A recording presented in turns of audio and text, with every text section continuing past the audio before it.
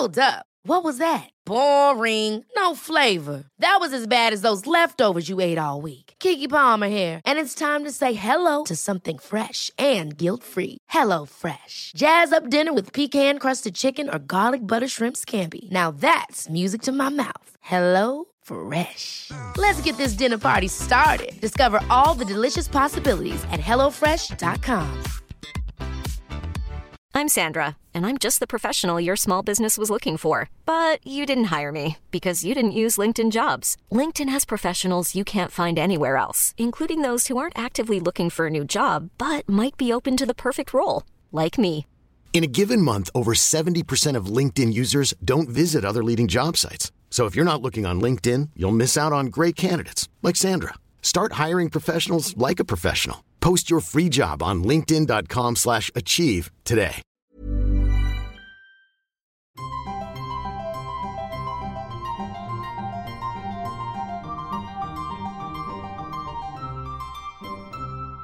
Welcome to Smarty Pants, the podcast of the American Scholar magazine, sponsored by Phi Beta Kappa. While things are still unsettled in the world, we are going to be turning to some of our favorite episodes from the past 4 years, which I hope you'll enjoy. I'm your host, Stephanie Bastek, and I have a confession to make. I used to be a geek. Maybe you were too. Did you play Magic: The Gathering? Paint Warhammer miniatures? Was your father-daughter bonding activity when your dad traveled for work to play the computer game StarCraft? Check, check, and check. I did all these things, and I was pretty much the only kid I knew who did. But now, everyone I know is obsessed with fantasy and sci-fi. We're all watching Game of Thrones, Stranger Things, Dark, X-Men, Batman, Wonder Woman, Lord of the Rings, and like the millionth Marvel movie, whatever it's called. You used to be bullied for this stuff, and now the jocks in high school are just as likely to be esports champions as actual, sports champions. When did dragons become cool? And why couldn't they have been cool when I was 10? And how have the changing demographics of geekdom affected the mainstream and geekdom itself, for better or for worse? Here to answer these questions is someone with way more geek cred than me.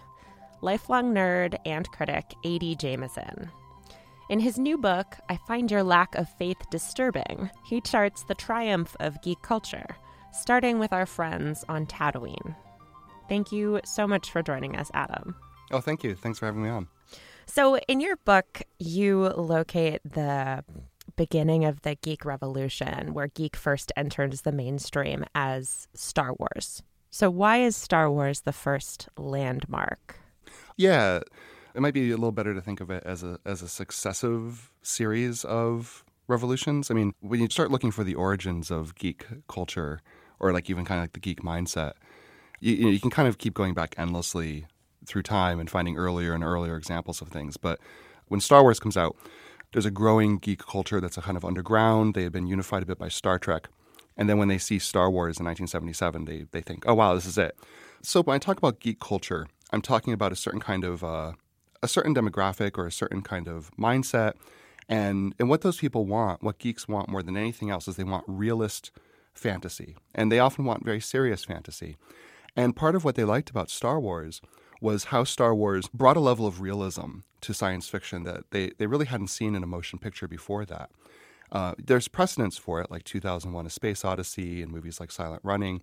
But Star Wars just really cemented this idea. It was like you could point to it and say, that's what I want the science fiction to look like. Why doesn't other science fiction look like that?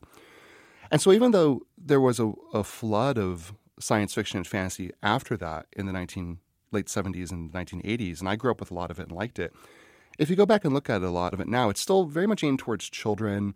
A lot of it doesn't quite have the same realist qualities that Star Wars did.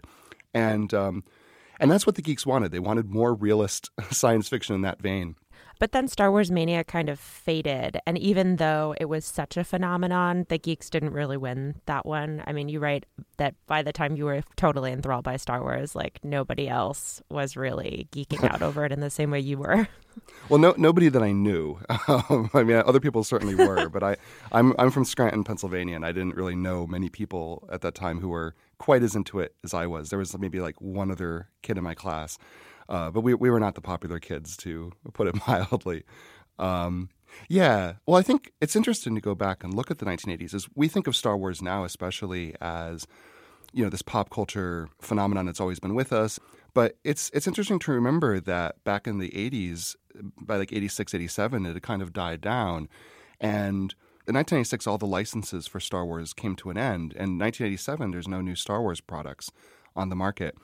And what I think is interesting about that is it shows you that George Lucas, even he hadn't realized the phenomenon he had on his hands. And he wanted to go on and make other things, partly for personal reasons, but also partly because even though geeks existed at that time, it was kind of a small and underground demographic. And people like George Lucas, people in Hollywood, they hadn't really figured out yet how to monetize that demographic and how to – I don't even think they had realized there was a demographic like that. Or if they did realize it, they thought it was very, very underground. So it really isn't until the 90s that demographic becomes a lot more visible and comes to the fore, and people really start making products that are tailor-made for it, custom-made for it on a much larger scale. And that's why – it really isn't until the 90s, I think, that geek kind of goes above ground and becomes a very mainstream phenomenon, the way we see it today. I mean, what about geekdom makes it so amenable to this franchise model of geekdom? What makes our current golden age possible when, like, Star Wars sort of flopped in that regard in the 80s? Yeah, so part of it is geek culture. Ideally, it wants this kind of fully immersive, limitless experience with the fantastical other world. So they don't just want to read a book about Middle-earth. They kind of want to feel like they're going to Middle-earth. One of the things that's happened increasingly in Hollywood, not just in Hollywood, but just in all these entertainment companies, and they're all, they all kind of own each other these days. They're these massive multimedia companies. And what they want more than anything increasingly is to have a perennial product that they can express through a wide variety of media. Not just movies and TV shows and comics and video games, but even things like, bed sheets and T-shirts on sale at Target and branding they can apply on any product that's conceivable. So if you think about the current era of I'll use Hollywood as shorthand, but really I'm talking about all these companies. The idea is that once you're a fan of it, once you're a fan of X-Men, say, or Star Wars, you'll be a lifelong fan of it. You'll want to buy products that are branded with that franchise, with that brand. Plus, of course, you can keep making the products endlessly. You can keep making Marvel movies. You can keep making Star Wars movies. They don't ever have to end. And that's a relatively recent shift in Hollywood. I mean, it's something that has happened over the past, 30, 40 years or so. It's increasingly happening. It's replacing different models, perhaps, of how Hollywood worked. Hollywood's always trying to minimize the risk of their investments. So initially, they probably did it more through genre. Then you have a period in the 60s and 70s and 80s where stars kind of take over, and it's like, oh, I like Tom Cruise or I like Meryl Streep. I'll go see their movies. But these days, what Hollywood has found, and again, part of it is due to the way that it's organized right now, and they're turning to franchises themselves as a way to minimize that risk. And, if you're a fan of Wolverine, you'll be a fan of Wolverine your entire life, and then you'll want to buy tons and tons of products that have Wolverine on them.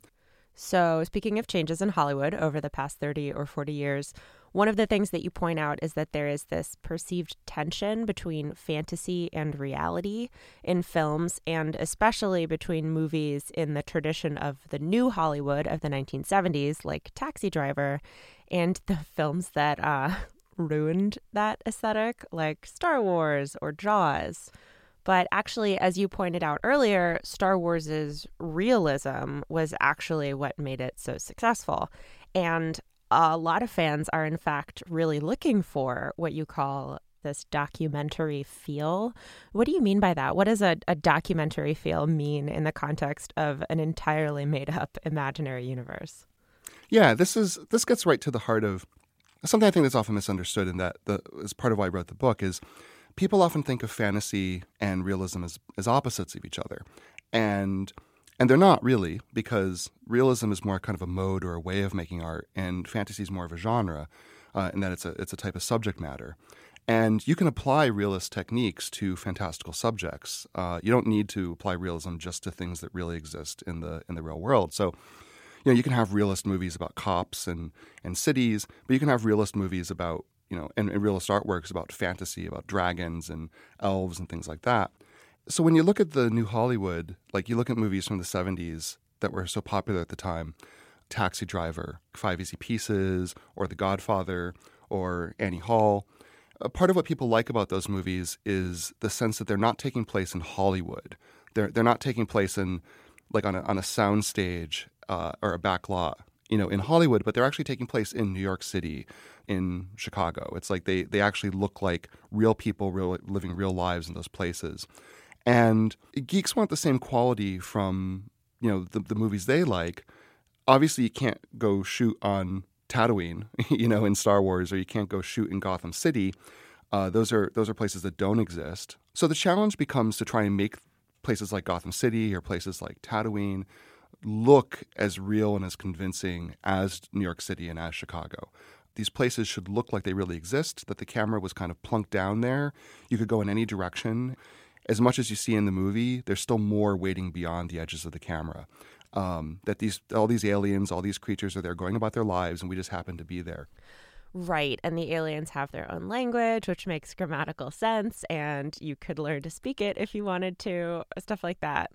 But more than that, it's that these fantastical heroes and even superheroes are actually governed by the physical and emotional laws of our universe in a way. They can be hurt and damaged, not just physically, but psychologically. Like in one of my personal favorites, the TV series Jessica Jones, who is more of an alienating anti-hero than, say, a go-getter like Wonder Woman. Exactly.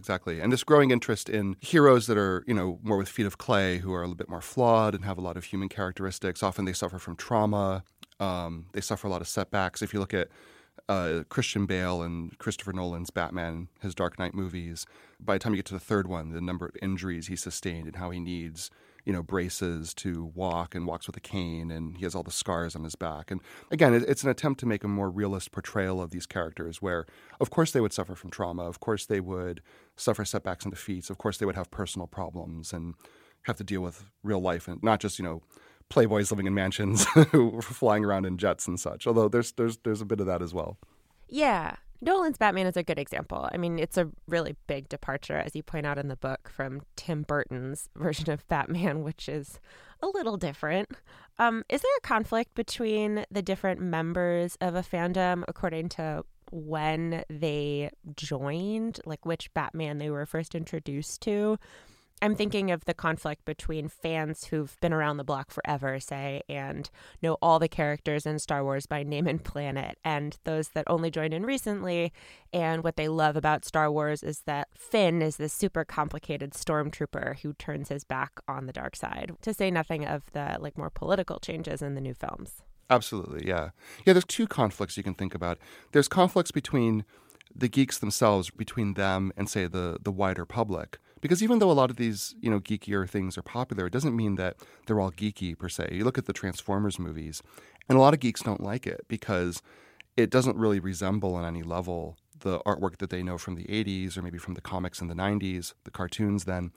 And so part of it is because they've made Transformers into not so much a geeky franchise, but really like a mass audience, a general audience. And the more people that you try to bring into it, the bigger a commodity you try to make it, the harder a time you're going to have keeping it geeky because, geekdom brings with it a lot of homework, which I think you were implying in the question.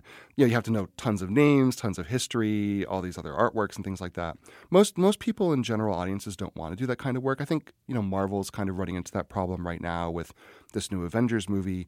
It's the 19th one. Do I feel like I have to have seen the previous 18? Do I have to know who everybody in it is? Problems like that.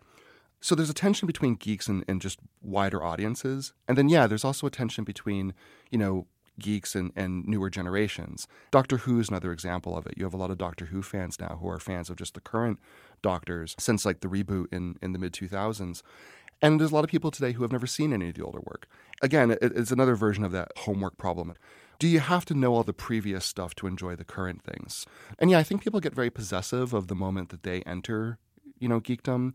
I know in my case, I started reading X-Men comics in the 1980s, and for a while I was very possessive of those particular characters and the team. And when I saw the movies that were being made in the early 2000s, there's a way I resented them, because even though on one hand I was very happy to see a big budget X-Men movie, I was also thinking, wow, they don't really look the way I remember them looking. They looks more like The Matrix. I don't really like that. And that's always going to be a tension. The thing that I think that geeks have to remember, and I say this as a geek, is that if works of popular culture and comics and movies and stuff and TV shows don't keep getting updated, they really run the risk of just becoming obsolete and falling out of fashion. And then, like you said, the fans get older and they die, and it fades into obscurity. Right.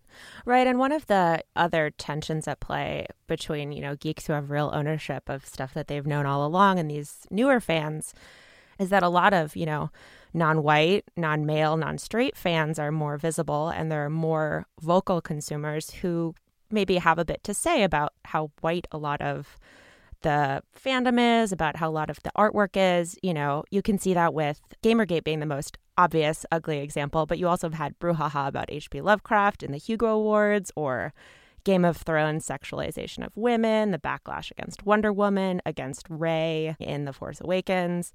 I mean, how do you think that reactionary backlash from old school geeks and from, young white men who are geeks really jives with the other half of geek history, which was such a welcome spot for misfits and queers and underdogs? I mean, I did a whole episode in the early days of the podcast about how superheroes are just really gay and are like home for these queers. I saw that one actually. Oh, cool.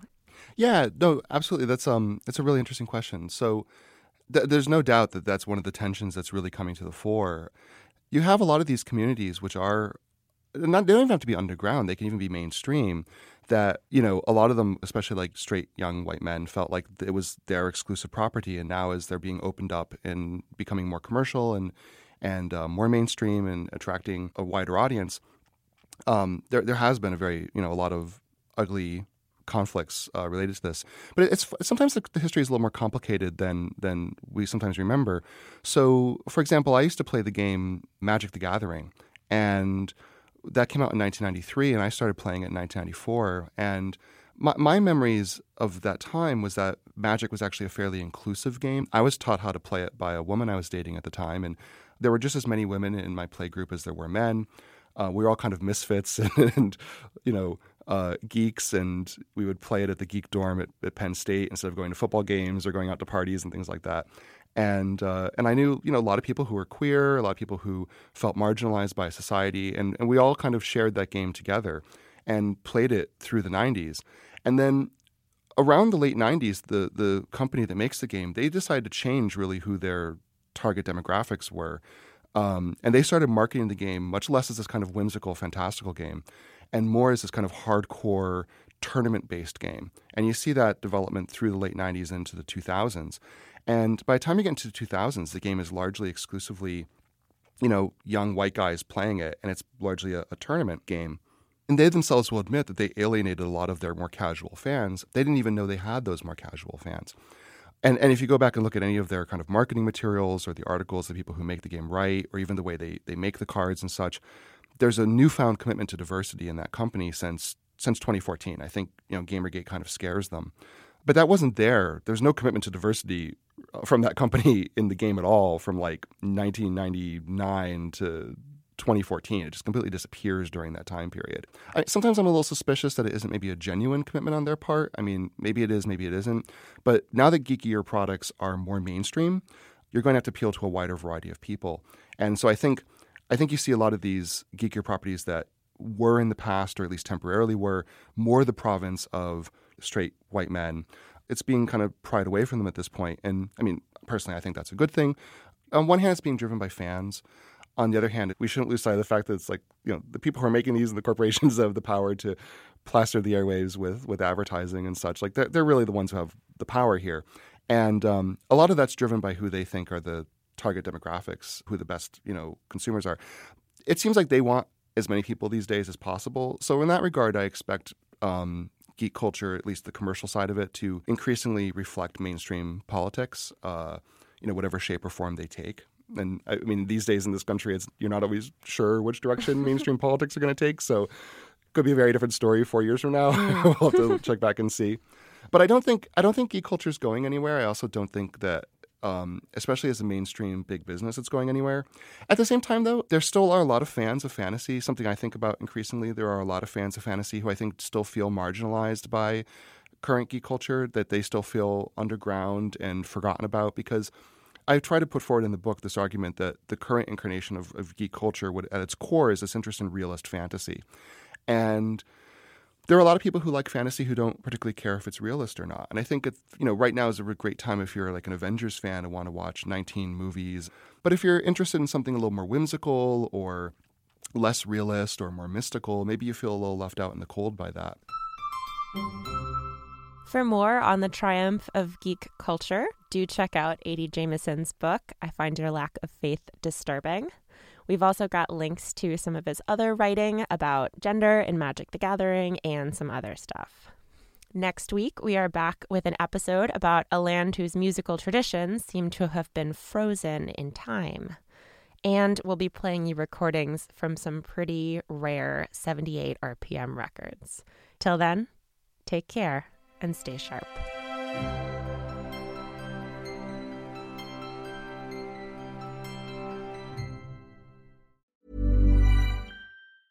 Ever catch yourself eating the same flavorless dinner 3 days in a row?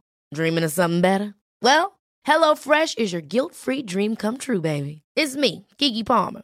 Let's wake up those taste buds with hot, juicy pecan-crusted chicken or garlic butter shrimp scampi. Hello Fresh. Stop dreaming of all the delicious possibilities and dig in at HelloFresh.com. Let's get this dinner party started. When you make decisions for your company, you look for the no-brainers. And if you have a lot of mailing to do, Stamps.com is the ultimate no-brainer. It streamlines your processes to make your business more efficient, which makes you less busy. Mail checks, invoices, legal documents, and everything you need to keep your business running with Stamps.com.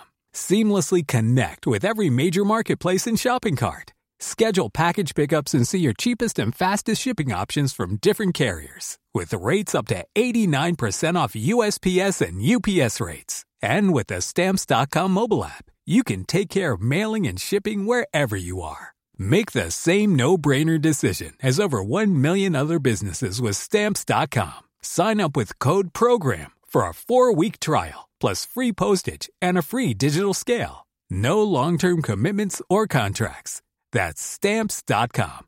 Code PROGRAM.